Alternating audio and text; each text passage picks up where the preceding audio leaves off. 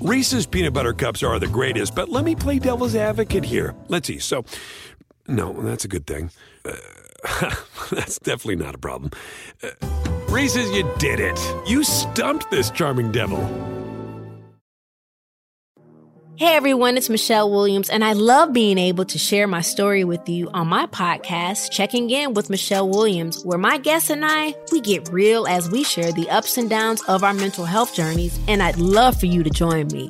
Hey, it's going to be your church and your turn up. So listen to Checking In with Michelle Williams every Tuesday, a part of the Black Effect on the iHeartRadio app, Apple Podcasts, or wherever you get your podcasts. Hey, thanks for downloading the podcast. If you want to listen live, all you have to do is download the iHeartRadio app and search for Fantasy Sports Radio Network. Also, if you want to catch this show on video, be sure to check out Zumo TV, channel 719. That's where you can find Sports Grid's Fantasy Sports Network. Enjoy the show, and thanks so much for listening. Happy weekend. Welcome to Fantasy Sports Today. Craig Mish along with Joe Pisapia with you here on our program on this Saturday and Sunday, whenever you're watching. Hopefully, you guys are off to a good weekend for sure. We got a lot to get to here on this show. Coming up a little bit later with The Last Dance coming up on Sunday night, we're going to bring in somebody who has experience authenticating the signed items by Michael Jordan. So those of you who have an item signed by Michael Jordan, you're thinking about purchasing one, this may be a really interesting interview to catch. That's coming up in just a little bit. But Joe, let's start off with just kind of a recap of the week, of the weekend. And I think that for a lot of us here, we're still, kind of waiting for sports to come back. I know the UFC is going on, of course. I know here where I live in Florida, they're opening back up where I live. They made the announcement on Friday, a week from Monday. So at least there's some positivity going on, I would say, this weekend. I would agree. My favorite Chinese food place. It's been 2 months. I've told you this. 2 months. It finally reopened this weekend. Yesterday, I finally got the dumpling fix. So that's clearly a step in the right direction. I know Major League Baseball, too. There's a lot of rumors flying around. A lot of people saying no, but more people saying yes, that this proposal is going out there to the players' union sooner than later. And, I mean, if we don't have optimism, Craig, what do we have at this point? So let's stay positive, let's stay optimistic, and let's hope that we're moving slowly in the proper direction. And I want to emphasize slowly because it is still early May. If we get sports back by July 4th, I think that's quite a long ways away, but enough time to do things the right way. And let's hope that we are moving in that direction.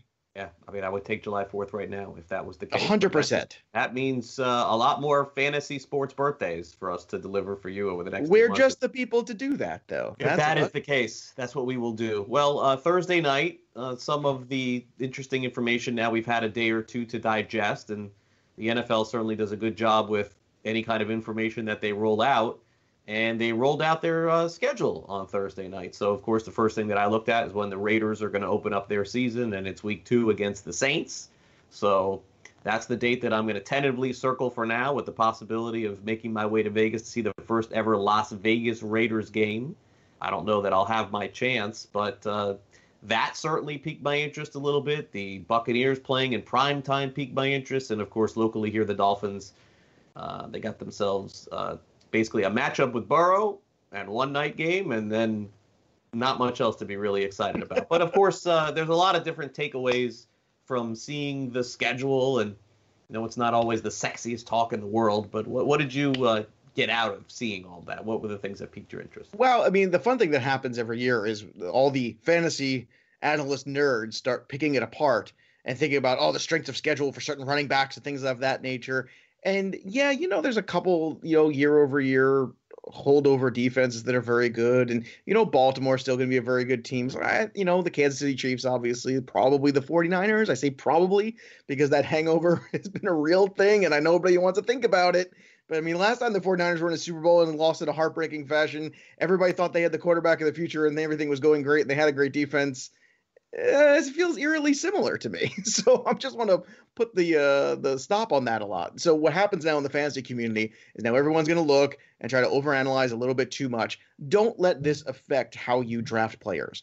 Continue to draft the guys you think are going to be the best backs. Don't get too hung up, or the best wide receivers or quarterbacks for that matter. Getting too hung up on the schedule or the strength of a certain guy's schedule, I think that's something you save for later in the draft when you look. And if you really do believe there is a soft schedule for potential running back or backs in a committee, then that's something you can maybe pick apart for September later in drafts or something like that. You can't look into November and December and think that any NFL team is going to be the same that you think it is in May or June. Also, the strength of the schedule too, according to the weight of winning percentages, Indianapolis and Tennessee have the tougher roads than anybody. And it's fascinating because Tennessee was kind of the darling last year. Indianapolis kind of got stuck in a terrible situation, losing Luck right before the season.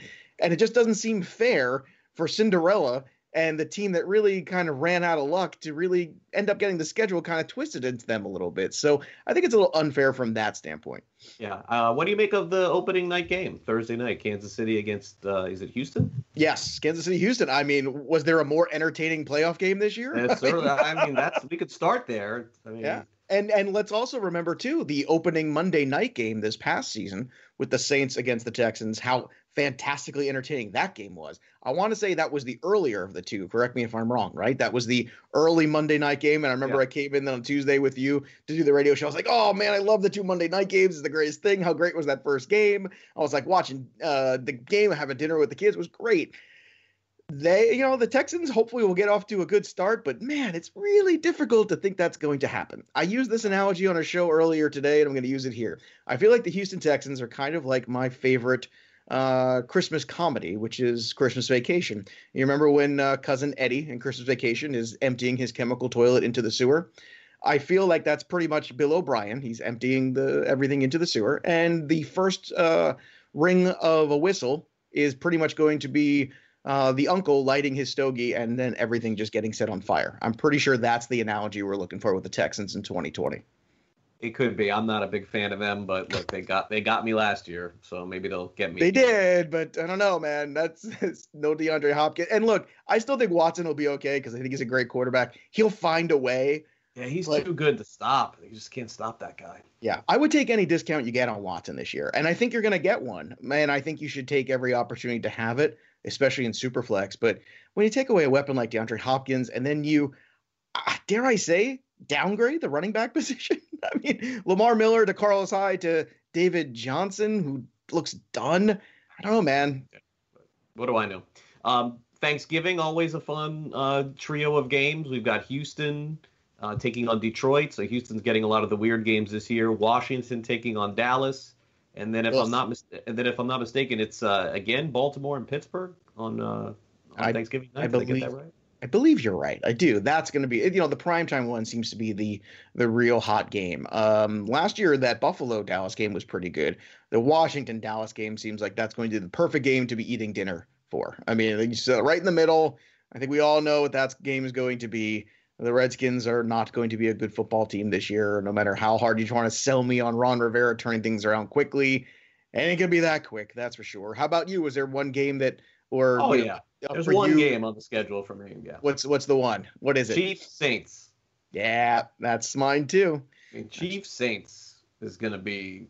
What is the total going to be in that game? I mean, provided that things are normal. Well, wait, is it in New Orleans? I can't remember. In New Orleans, yeah. It is. The total is going to be 65. Probably a little higher. You think it's going to be higher than that? Probably a little higher. Yeah. Wow. I mean, that's going to be a good time. That's a big one, I think. Yeah. I think whenever the schedule comes out, it's fun to kind of circle the things. One thing I hate. Week 3, we're going to get the game that we were looking forward to last year. It didn't really work out, but Chiefs Ravens too. Week 3. I guess it's just Chiefs versus whoever. Like that's. Well, I mean, it's like the new Patriots. Like, Pats versus Steelers, or Pats versus Baltimore. That was always fun. You always want to see the best quarterback in the league, and it's Mahomes still. I mean, Lamar Jackson's entertaining, but Mahomes is the marquee guy. I know the one thing I hate is whenever I get stuck with the Jets and Patriots on like a Monday night, and I think they have a Monday night game they play, because that's a game I would normally get on a Sunday. I don't want it to take up the Monday. That's always annoying, but whatever. It is what it is. But yeah, I don't understand starting off with the Texans on Thanksgiving. That's always a weird one too. I know I think most people disagree with me, but I'm okay with changing the tradition of the teams that play. Are you? Or do you think it should always be Detroit, it should always be Dallas? I think that the fans would tell you they want their tradition. So Yeah, I think so. It's too important to the fan bases at this point. Yeah, I wouldn't eliminate it. If they like it and the ownership likes it and it's a part of what they want, then if you're a Lions fan, doesn't it just ruin your Thanksgiving every year? I think they're used to it. I think they've come to just accept it. And no, I don't think so at all. I mean, that game's over at 3:30. They're home by 6, and it's dinner time. Yeah, I guess so. That's fair. That's a fair point. And listen, maybe I'm sure that there are some wives that really enjoy going too, but maybe for that one day, I mean, tradition does sort of speak to, maybe it's the wife is cooking at that particular day on that time, and the food is ready when everybody gets home. I mean, maybe it's a possibility. Yeah. Oh, well, look, I mean, NFL schedule is always fun fodder. When you talk about the teams on the opposite end of the spectrum, the New York Jets, New York Giants, and Atlanta apparently right now have the determined of the best opportunities here with scheduling. And I think the Atlanta one is the most intriguing because if you're talking about Atlanta, man, that might be an opportunity here where, they could actually turn things around. They had such a strong finish. I'm getting more and more fascinated by the day in the 1-year contract of Todd Gurley. Where is this going to go from here? I mean, this is kind of his make or break year for his career. I don't know. I'm not saying, well, look, it's a lot cheaper than last year, and I did it, and he was RB14. Maybe I'll do it again in the 3rd round, and he'll end up RB12. Who knows? I'll push the envelope, Craig Nish. Don't do it. He's finished. The Jets play the Dolphins twice, and they have a bye week in between. How did that happen? Yeah, I saw that. Our illustrious twice in a row. I saw tweeted that. That's weird. Is that ever happened in your recollection? Because I don't remember that happening. I don't remember 2 teams playing against each other in consecutive weeks ever in the NFL. I think it happened 50 years ago, they said. Yeah, I mean, that is very bizarre, but I guess that'll be a fascinating thing from a wagering standpoint. Whatever happens in the first game, we always talk about, well, teams see each other twice, but when did teams see each other back-to-back weeks? I think it's happened in the playoffs once or twice in recent memory where teams finish with each other and then to play each other in the playoffs. I want to say that happened in the last 10 years. I don't remember which the circumstance was, but that is definitely a strange anomaly of the NFL schedule. Yeah, and we'll look forward to it. And I think that everyone will look forward to seeing Tom Brady in a Buccaneers uniform. But I got to tell you, that is probably the most compelling part of the season because the NFL is betting very big on Brady and the Buccaneers this year by putting them on primetime. I believe it's 4 or 5 times. So if they are not good, it's going to be big trouble. Well, I mean, that's their here's money. The only thing I have, which is what's the deal with the running game there? And Ronald Jones has not filled the shoes that he was supposed to. I don't know if Keyshawn Vaughn is going to be that guy. He seems like from a lot of scouts saying he's Ronald Jones 2.0. That's not very encouraging. And the last thing you want to do is throw out some running back that can't be out there in pass protection to protect Brady. And the last 4 years or so, you've had a lot of running backs out there supporting the Tom Brady offense. Tom Brady's not exactly throwing the ball downfield all the time. So maybe that's by design, or maybe it's them babying the 42-year-old quarterback. I don't know. I'm rooting for Tom because I love Tom Brady. He's my guy. But if it was not as exciting as everybody thought it would be going in, that would not be shocking. Would it be shocking to you? I mean, they're betting so big on it happening. I'm going to have to. Well, what are you betting on? Are you betting on them being able to just throw the ball as much as they want? That's disappointing. David Ortiz is a fair bet on the old guy. Nelson Cruz is another. In sports, you don't bet on the old guy. The old guy is going to fail you eventually. And I don't know if it'll be this year, but it's going to happen. Oh, you think the 2 guys that all they did was hit. It happens with everybody. It'll happen with Brady, too. 2 old guys are taking a break. We'll be right back. Don't go away. DailyRoto.com. Learn from the game's best DFS players. We don't just give you premier advice, we play every day. All major sports, all year round, we never stop. Industry-leading DFS tools and custom projections. And now, the DailyRoto.com Optimizer. In minutes, build and optimize lineups for cash games and tourneys. Learn from the game's best DFS players. Join DailyRoto.com. Hey everyone, it's Michelle Williams, and I love being able to share my story with you on my podcast, Checking In with Michelle Williams, where my guests and I get real as we share the ups and downs of our mental health journeys, and I'd love for you to join me. I'm still on my own journey, but I want to be transparent with you. because as I was posting all the highlights of my life on social media, I was breaking down. And too many people fall victim to the picture-perfect image of the high life, so I created a space to discuss the good and the bad. We can laugh, man. We gonna learn, and most of all, I hope to inspire you to go on this journey with me to better mental health. This is gonna be your church, your turn up, and everything in between. So join me on my podcast, Checking In with Michelle Williams, a safe space for every kind of person.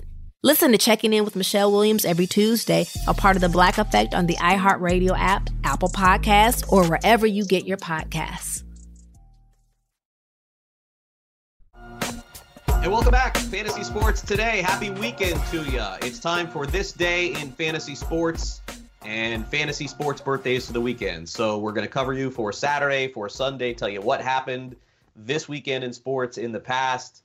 And as I always like to say, Joe, the month of April of 2020 will always be a month where we will never dive back into the past in terms of sports. And I'm hoping May will be, but we're not trending in that direction either. So we got to go back to the past to get our sports. It's okay. There's nothing wrong with venturing back a little bit. Again, I feel like this is two guys at a bar talking sports, and that's what this show is. And you know what? That's not bad right now, especially since you can't go to a bar. So get a cocktail. I know it's noon somewhere. And go ahead and watch a little FST. All right, so here we go. We'll start off with This Day in Fantasy Sports History for May the 9th. And not a lot. But here's the first thing. Eddie Murray is the first player in the history of baseball to hit switch hit home runs back-to-back days. And I've always found switch hitting so fascinating, Joe. Like, to me, this is the art that almost is completely going away in baseball. You had Mickey Mantle, you had Eddie Murray. I guess baseball, still has a few guys that can do it now. Francisco Lindor is the one that comes to mind as potentially being, maybe the best switch hitter now. But hitting a home run from the left and right side in the same game, I know a lot of players have done it. Ruben Sierra is another one who did it as well. But just the ability to hit righty and lefty is just incredible to me. It's just not something you see. The specialization of baseball. If you do one thing well, just do it that way. It was a huge deal. I remember in the 80s, the switch hitters. There was a lot of switch hitters because guys wanted to stay in the lineup. That was kind of the sneaky thing about that. But we just talked about it earlier this week, too, when we were discussing Chipper Jones. We were talking about the Atlanta Stadium, Turner Field, another great switch hitter there. And I remember having this Eddie Murray baseball card. I want to say 1988 Topps. It was like the reverse negative kind of thing of Eddie Murray from both sides swinging in the middle of the card and the back kind of connected of this a historic event, obviously, in 87. So certainly something that was very cool, something you don't see very often. Eddie Murray, not exactly Mr. Personality when it came in front of the cameras. Not exactly. Only on his birthday. It's the only time you can get it. That's right. Not the warm and fuzzy, not so much Eddie Murray, but man, one of the great hitters that you had ever seen. Him and Cal Ripken and those Orioles teams in the 80s were about as good of a 1-2 punch as you'll get. And I kind of miss switch hitting. I kind of miss a lot of things from 80s and 90s baseball that don't exist anymore. Station to station is not as fun as far as I'm concerned. But this Eddie Murray moment, too, I mean, that is something you do not see all the time. And I want to say 500 career home runs for Eddie Murray as well, correct? So part of that club, pretty impressive. 1999, this is a day that will live forever in college baseball. I remember this. Marshall McDougal, who played for Florida State, hit 6 home runs in one game, most ever in college baseball history. I remember at the time thinking, wow, this guy is going to be a star in the major leagues. And I think he got drafted relatively high, if I'm not mistaken, maybe the 3rd round, 4th round, 5th round, something like that. But wow, what an incredible day. I mean, he'll always have this, Joe. It's like, he didn't really amount to much in the majors. I think it was on the Indians, but hey, 6 home runs in one game. That'll never be done again. I've never even heard of this moment or this guy. Wow. It was, in all fairness, this was my junior into senior year of college, so that could be why. There's a lot of things I might not remember from then, but in all fairness, this is pretty cool. Like, I'm just learning about it now. 6 home runs. They scored like 19 runs or 20 runs or something insane number. After they the broke all fifth one, kinds of records. Don't you just walk him after the 5th one and be like, let's not go. He was out the first time he got up. Huh. Yeah, really? 6 home runs after that. So you're 6 for 7 with 6 stingers. Not a bad day. No. Unfortunately, we got to end on a little somber note. Chuck Daly passed away at the age of 78. You have the picture there of Chuck Daly, of course, also with the Olympic team as well. So he passed away on this day. All right, fantasy sports birthdays for May the 9th, 2020. Also, we start with a somber note. Tony Gwynn, who was one of the best ever, passed away a few years ago. He was born in 1960.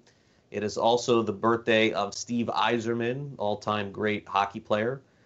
People forget, Joe, how good Brandon Webb was for a few years. He had that unfortunate shoulder injury, but he was a Cy Young Award winner and also a runner-up in the Cy Young Award winner as well. Yeah, Brandon Webb had some fantastic seasons.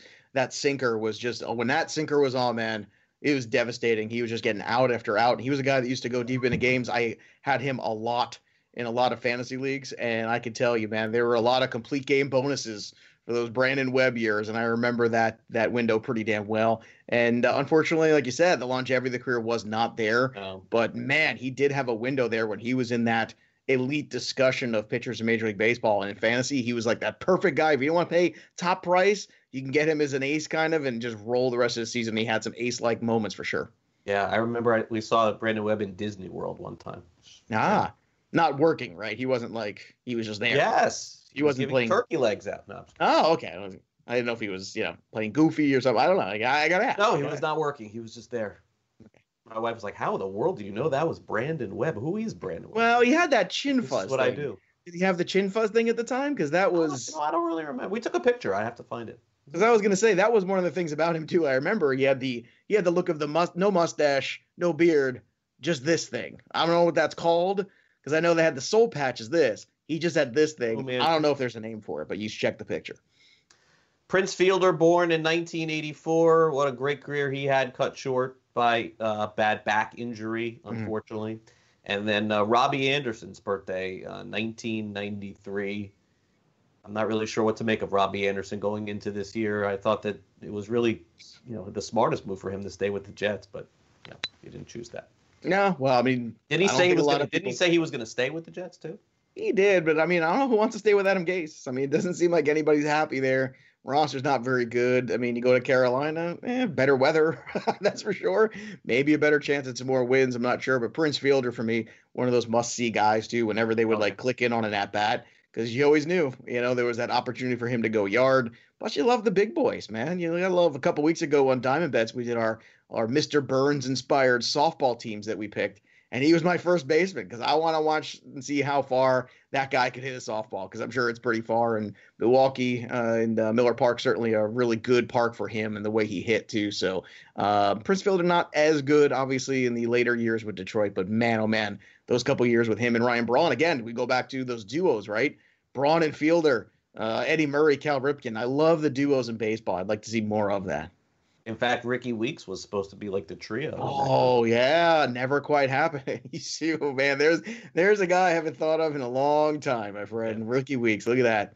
All right, fantasy sports history. We now move to May the 10th, which is Sunday, 1970. Bobby Orr, one of the most talked about goals of all time in NHL history, in overtime, leads Boston to their Stanley Cup title. And so this is an iconic picture, an iconic goal that everyone still talks about to this day. Funny that we talked about the Expos yesterday and Charlie Lee. Well, go figure. Back on May 10th of 1981, Charlie Lee threw a no-hitter and was the first born person from France, player from France, to ever throw a no-hitter. I didn't know that until I looked at me. I'm learning so many things. They got a French guy throwing, and in Montreal. Well, that must have been great because they actually speak French to the Quebecois. He probably did. Oh, I don't know. I'd have to look into it a little further. Bill Walton inducted to the Naismith Hall of Fame in 1993. And then this was really hard to believe that Steph Curry was named the first unanimous NBA MVP. You're telling me Michael Jordan was not the unanimous MVP 5 times, 4 times, 6 times? Kobe Bryant? I mean, how is this even possible? Well, wasn't Tom Brady the first unanimous one in the NFL, too? And that wasn't that long ago. I don't get it. I don't get it either. I mean, it makes it kind of difficult. And I mean, I don't like, I understand Michael Jordan. I guess the argument you can make is, he played with Scottie Pippen, who was always a very good player and all-star there. And there were some other years where other players had incredible years were carrying teams on their own. I get that.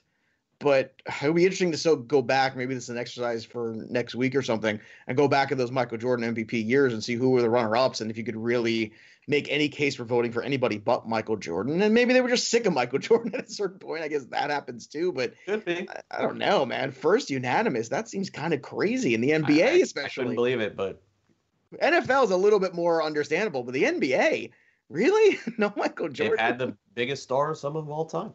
All right, let's go to the fantasy sports birthdays as we close it out. For May the 10th, we got Pat Summerall right at the top, former NFL player, of course, former broadcaster with John Madden in the days when those two guys did games. It was just a huge occasion on a Sunday, and now, of course, we get to watch all of the games. I don't think we'll ever have an iconic broadcaster or a team like that again in the NFL. Monday night's been a disaster for the most part. Sunday night is pretty good, but let's be honest. We all can watch all the games now. It isn't the same as Sunday getting one game at 1 and Sunday getting one game at 4, and you always knew it was Madden and Summerall at 4. Those days are long gone. 1942, Jim Calhoun, former great coach at UConn, national championship coach as well. 1965, we've got Ronnie Cycli, former member of the Miami Heat, and a big part of the early part of their franchise without a doubt. And then in 1990, Salvador Perez was born from the Kansas City Royals. And, Brett wanted me to mention Ronnie Cycli went to Syracuse, so there you go. But Salvador Perez, that's a player that is was, I don't know if he is anymore, but he was kind of intriguing at the catcher position for the fantasy purposes because we really don't know. He missed a whole year. And you're going through a lot of rankings. It's like nobody really had him in the top 5 or top 6. But the reality is that if he plays like he's played in the past, he's like a top 3 guy. But he'll be an interesting name this year to see. I don't know how he'll do, but he's probably a good value at the very least in a lot of drafts. He was kind of drafted in the middle of or the upper mid tier of the catcher lot because of that 1 year off. But at the same time, I think you know what you're getting with Sal Perez. You're probably going to get 20 to 25 home runs. You're going to get a lower batting average, probably 240 or something like that. And historically, he had been somebody incredibly durable. So, I mean, he did get hurt. He missed an entire season. That's not great. But when it comes to Sal Perez, I think you look at it and you say, hey, I'd rather take a shot on him than some of the other catchers that, barely will play anyway or hit me 20 to 25 home runs. And Sal Perez is worth it. And I miss Pat Summerall. I miss John Madden. I miss that duo together. There was something very special about them. So different. I think that's what made them so special, right? Because you have Pat Summerall with these 2nd and 2 and just kind of doing exactly what it was supposed to, just calling the game. And then there was John Madden being crazy lunatic John Madden. And that duo, that pairing was just so entertaining and so complementary to each other. Yep, it certainly was. All right, so those are our fantasy sports birthdays. And this day in fantasy sports, we will be back again, of course, on Monday as we continue to do this throughout. Coming up next year on the show, we're going to be joined by Jimmy Spence from JSA Authentication, as a lot of people are clamoring for Michael Jordan, anything they can get their hands on at this point, autographs, basketball cards. But you got to have some caution when you're doing this because apparently there are a lot of forgeries and a lot of fake stuff out there. So we're going to kind of dive in to what is real and what is not coming up next with Jimmy Spence.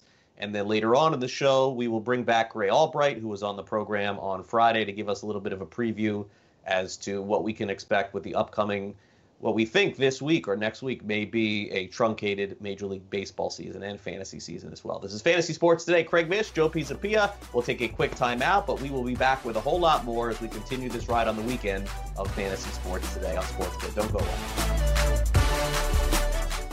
DailyRoto.com. Learn from the game's best DFS players. We don't just give you premier advice, we play every day.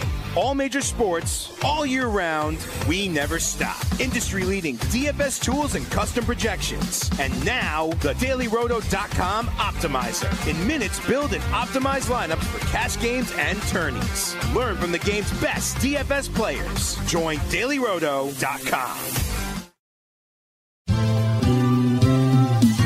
Have you written a book and need some insight into what comes next? Or are you passionate about cooking and want to know how to make it your career? Or maybe you just want to hear insider stories about the entertainment industry.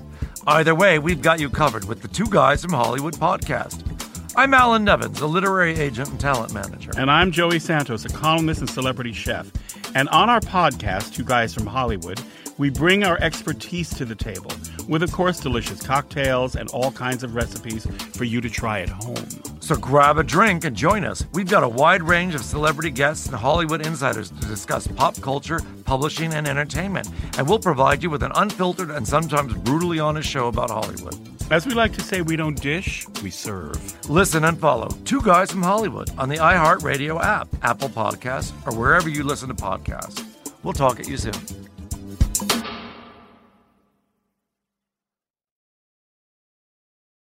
And welcome back to Fantasy Sports Today right here on Sports Grid. Craig Mish back with you here, of course, on the show coming up on Sunday night as we get closer to the crescendo of The Last Dance. Of course, it's been featured Michael Jordan. And as you would expect, because this is the only thing on television for a lot of us to watch, a lot of people are trying to get their hands on autographs and cards of Michael Jordan. So I thought, who better to talk to about that before you make that decision, or potentially maybe you have a Michael Jordan signed piece of memorabilia. If you do, this is the time for sure to go find it, make sure you protect it, and potentially even get it authenticated. And to join us and talk about that, of course, is James Spence, my friend Jimbo. We've known each other for a long time. He's taken care of me with my memorabilia way back in the day when I wanted to protect my stuff.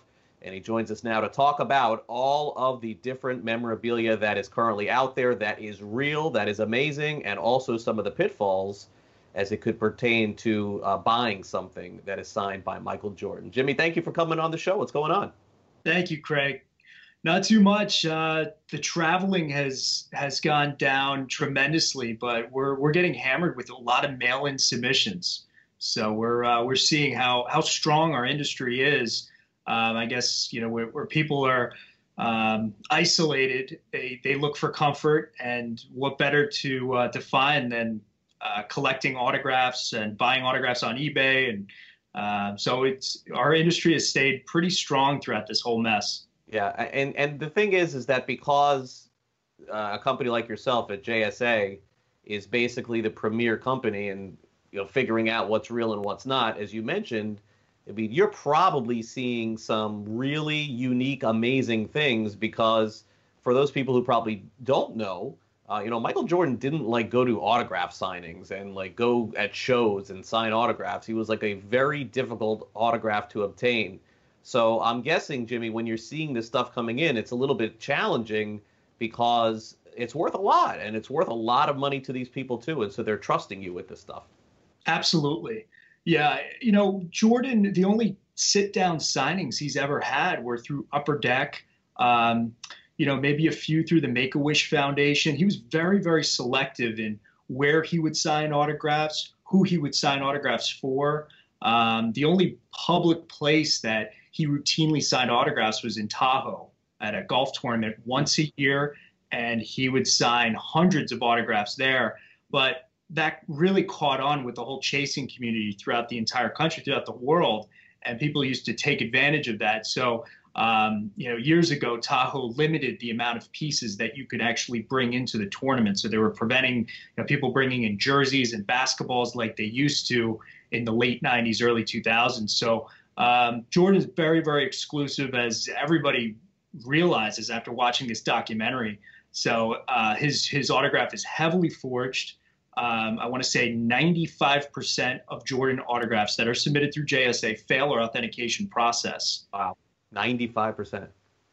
95% without exaggeration, Craig. Wow, that's very sad for somebody who thinks they have a Michael Jordan autograph and they actually don't. They have it, maybe through somebody that he knows. I've heard stories about that too, where basically somebody would give stuff and it would be somebody else that would sign the autograph for him. It's wild to think that really exists. But let's focus on the positive here. I want to take a look at a couple of items that you have seen come through your company. Now, again, these are just from random people in the United States or all over the world. They're sending something to you, and you have to determine at JSA if it is legit or not. So let's start off potentially, Jimmy, with one of the items that we're going to look at here that is legitimate, that is a good item. Pick any of the ones and we'll put it up.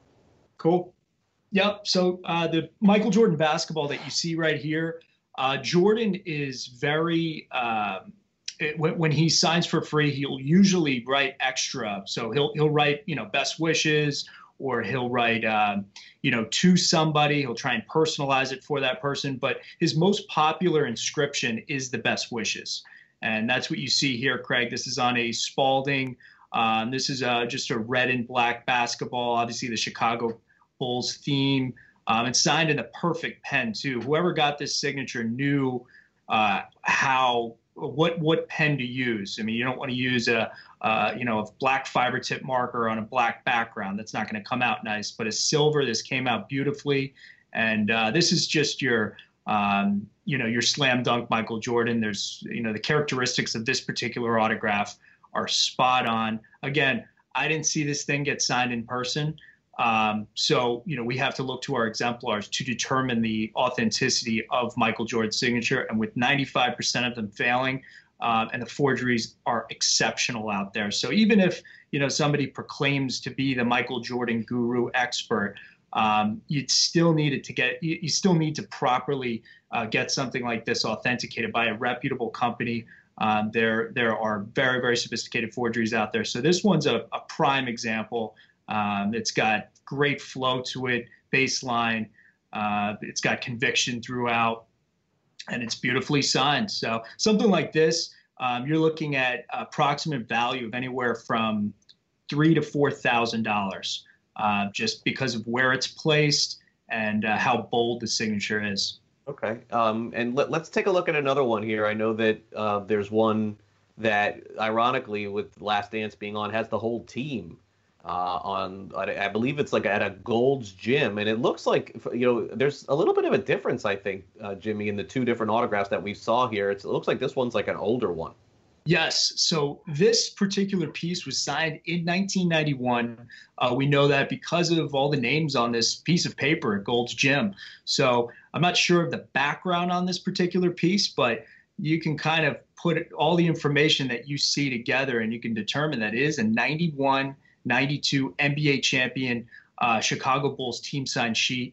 And all of the signatures are period signed. Period signed means that based on the characteristics of each signature, they signed it during that time and not well after in some kind of reunion convention or anything like that. So that when stuff is period signed, it's very, very desirable for collectors, especially Jordan collectors that want to have a piece of his signature from when he was on top of the world. He still is on top of the world. Apparently now again. With no sports, he's the guy that we're watching. All right, one more. Give me one. Pick out of the group here that you have. I know you got a lot, but pick one more that you think will be good to show. We might as well go with the Jordan rookie card. That's getting a ton of press right now, Craig. It's rare enough to find a Jordan rookie card that's a nice grade. They're going for a crazy amount of money right now. This 20 grand, 30 grand, 50 grand, crazy. One sold yesterday, I believe, for $96,000. That was graded a 10. So my forte is autographs. The unsigned stuff is not very appealing to me because my focus is straight signatures. But what we have here is a signed, genuine Michael Jordan rookie card, 86-87 Fleer. The signature, too, is an older signature. It doesn't date to 86-87, but I can tell you it was signed in the early 90s based on the formation of the signature. This is just a very rare find that we see.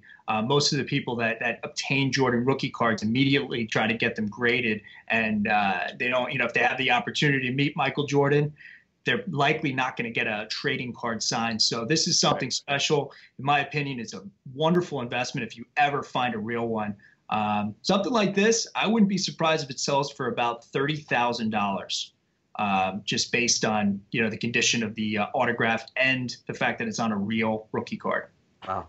But before we get to the ones that are not real, because I think that people are probably more curious, honestly, about that, you mentioned the word exemplar. For people who don't know, I kind of have a little familiarity. An exemplar is basically you guys have a database of what is legitimate. But with a player like Michael Jordan, with him not doing any signings, are these simply coming from Upper Deck and some of these vintage ones that you've seen? Because without having a sit-down signing, where does that get basically accomplished? So we acquire exemplars. We work with all the major auction houses, and some of these auction houses have access like no other.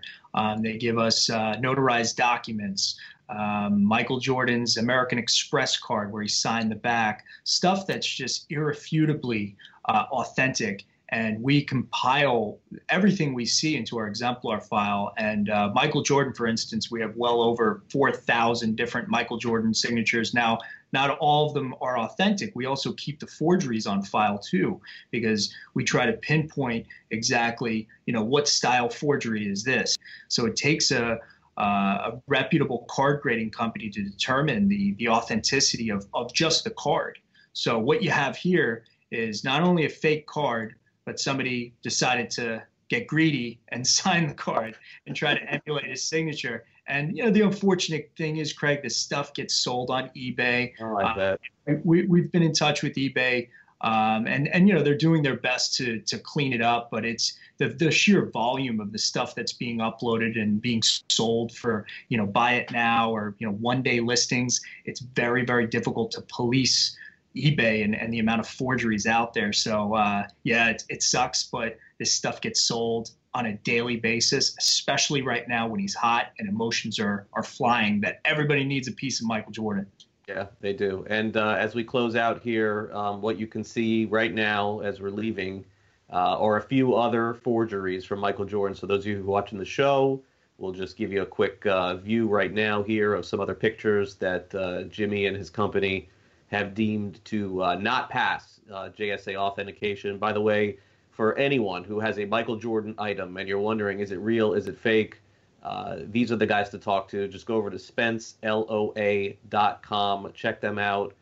Jimmy, of course, is on Twitter. You see his Twitter handle under his name as well. And reach out directly to Jimmy. He's been taking care of me for many, many years, has taught me a lot about this industry.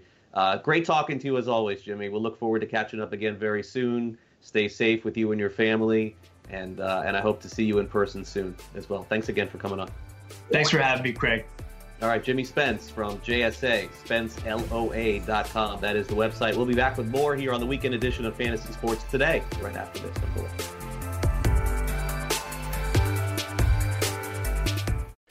DailyRoto.com. Learn from the game's best DFS players. We don't just give you premier advice, we play every day. All major sports, all year round, we never stop. Industry-leading DFS tools and custom projections. And now, the DailyRoto.com Optimizer. In minutes, build and optimize lineups for cash games and tourneys. Learn from the game's best DFS players. Join DailyRoto.com.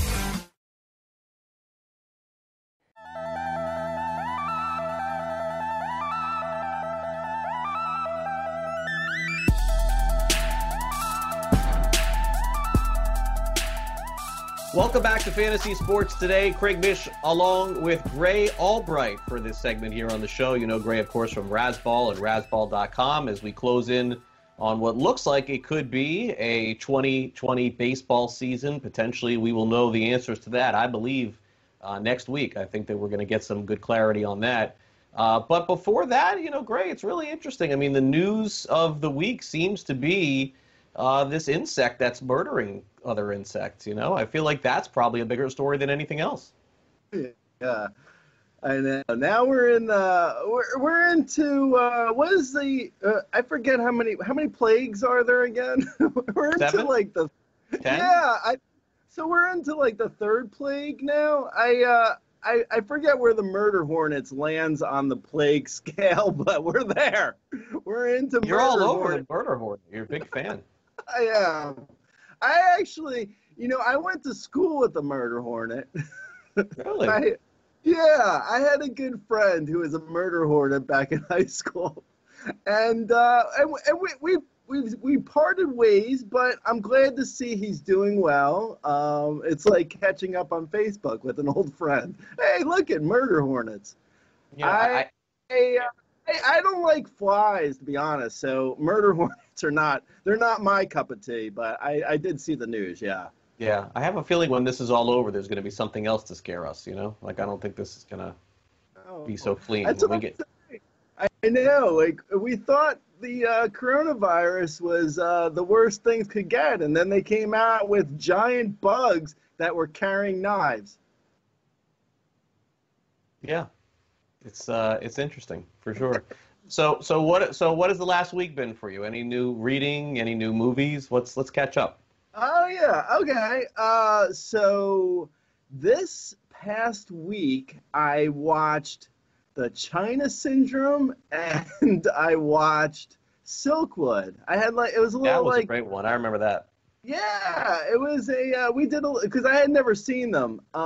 So I was like, and I've actually seen a lot of movies, to be quite frank, and I hadn't seen those. So I was like, let's go. Let's watch these old school jammy jams. So I actually liked China Syndrome a little bit better. It held up a little bit better. Silkwood was okay.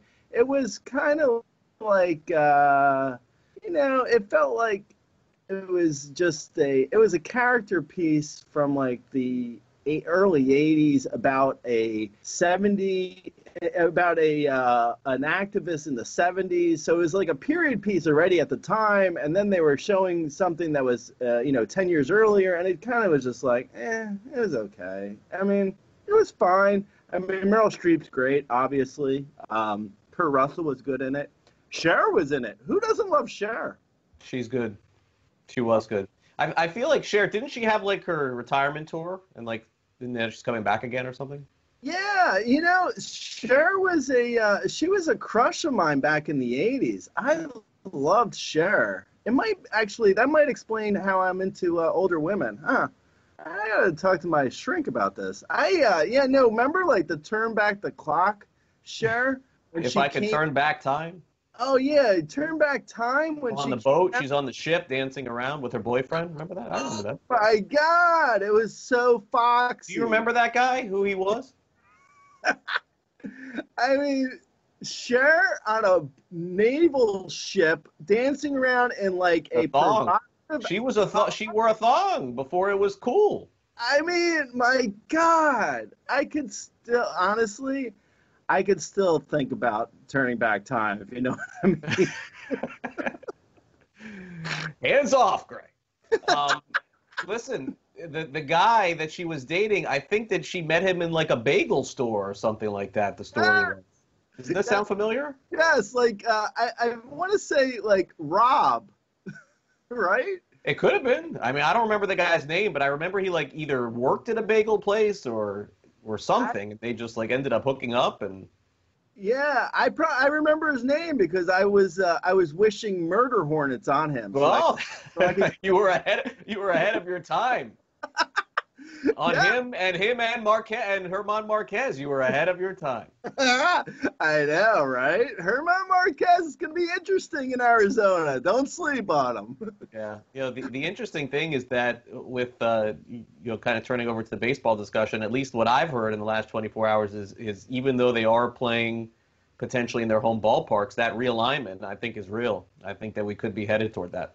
Yeah, well, that was I feel like I've asked you this before, but why is it that we're doing a realignment just because they're going to be playing in only Arizona? Is that what they're saying? No, they just are going to limit travel, basically, from East to West Coast. Honestly, it doesn't make a lot of sense. I mean, they're still going to have to fly. Right. The Yankees are going to have to fly to Miami, and Miami's going to have to fly to New York. And the Mets and the Phillies and the Rays. I mean, they're going to make a schedule, I guess, that's going to limit it. I suppose if you think about it, if the Yankees are in the same division with the Marlins and the Rays, and play each other, 8 times, they go into Florida for a week and then take a bus. So, I mean, that's part of, I guess, what their thinking is. But I heard that is real. And a couple of players who I've talked to seem to think that there is going to be a designated hitter, the universal designated hitter. That's another one where I'm like, what? I don't know. I mean, I guess if they're going to do say Toronto is in the same division as Miami. That's right. They're going to do that. I guess you got to do a universal DH because otherwise it's like when we're in Miami, we're playing with just pitchers hitting, and then Well, they do interleague, but this would be permanent, so it's fair. No, I'm saying probably this way, and the rosters will probably be expanded. So yes, otherwise it's so hard to figure out like universal DH. It's like, you're trying to make a situation better for the for baseball to come back, and then you're adding the universal DH. It's so confusing. Well, immediately 15 players will have more value than they had a month ago or 2 months ago. I mean, that's for sure, because the NL is going to have an extra hitter. And then if they expand the rosters, I think you go from 15 players being more valuable to maybe 25 or 30, maybe even more, because that means that instead of a 25 or 26-man roster, you're going to have extra guys there. Right. So, I mean, look, it's still all very preliminary, but at least from my understanding of what's being discussed or what's being posed is that they want to play in the home parks because they do want to have fans there. Again, now, maybe not in July, but maybe in August or September as a possibility. The whole thing. Right. Yeah. I think it's going to be in the stadiums because they're going to want to bring fans back at some point. So if the environment, if the coronavirus, if the pandemic allows it, they're going to be able to bring. If they're able to bring people back in September, they're not going to be like, well, now we're going to go back home because we can bring fans back. So they're going to. Yeah. I mean, that makes sense that they want to play in their home parks because this way, and plus everything is already situated for them to, clubhouses and it just. Well, that's what makes sense for spring training too. That's why, you couldn't have them all in Arizona because then, they wouldn't have their spring training facility. It didn't make sense. Yeah, no, exactly. No, the teams have to be where they're going to be able to be for the entire time. Like they can't get to middle of August and be like, okay, we're gonna ship everyone back home now. Like that isn't gonna happen. Wherever they start is where they're finishing, and if they're gonna start in Arizona and Florida, then they're gonna stay there. Or if they're gonna start in their home parks, which is probably more likely the case because, like we just said, I mean they have to be able to accommodate fans if we're able to get to that point. Which who knows? Yeah, it's hard to say. I mean, what I would speculate next week we'll have a plan. And I would speculate not next week, but the week after that, they would be telling the players to report. I think it's getting that close. So right. Yeah, no, I mean, definitely at a certain point, like very soon, they have to decide. Yeah, they have to. Otherwise, you're going to get into June without a plan, and then you're going to be like, they have to decide. Trevor Plouffe was saying some nonsense. Yeah, he was saying some nonsense about like they're going to decide on this date and the season's going to start on this date. It's like, well, you don't have to have connections to anyone or have any sort of like crystal ball to know these things. Like obviously, you have to know by middle of May to start by middle of June to have games begin by beginning of July. Like that doesn't take some sort of like. That's not breaking news. I mean, no. And listen, if he could get the exact date, then I think that would be reporting.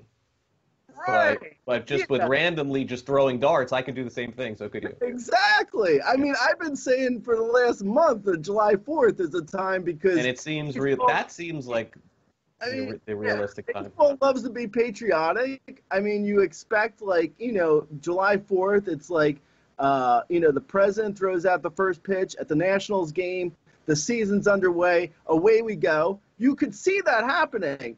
That doesn't mean I have any sort of like insider information. I mean, that just makes sense. Yeah, it does. Have you left your house at all in the last 2 months? I haven't left this room.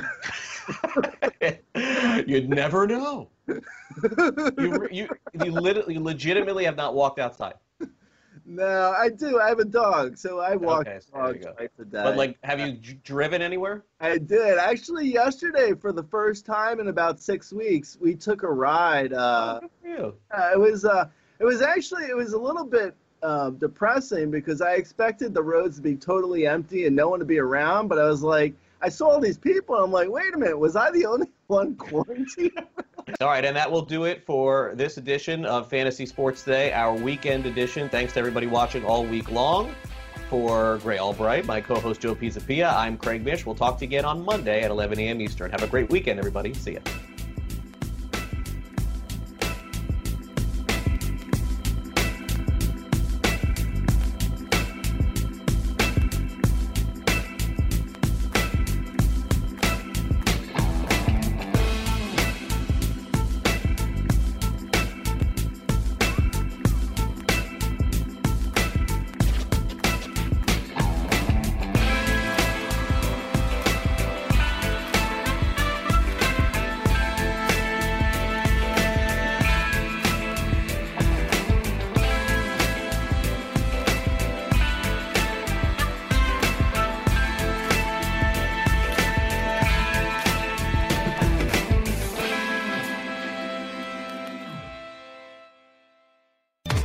DailyRoto.com.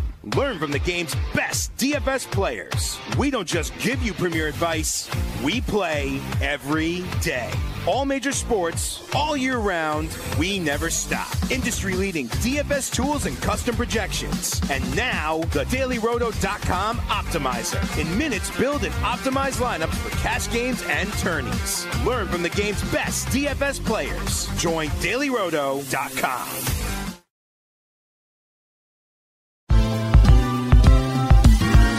Ever wondered how a book gets made into a movie? Or how to master the art of cooking? Either way, we've got you covered with the Two Guys from Hollywood podcast. I'm Alan Nevins, a literary agent and talent manager. And I'm Joey Santos, a columnist and celebrity chef. On our podcast, we're going to be serving you a fresh perspective of the entertainment industry alongside our favorite celebrity guests. As we like to say, we don't dish, we serve. Listen and follow Two Guys from Hollywood on the iHeartRadio app, Apple Podcasts, or wherever you listen to podcasts. We'll talk at you soon.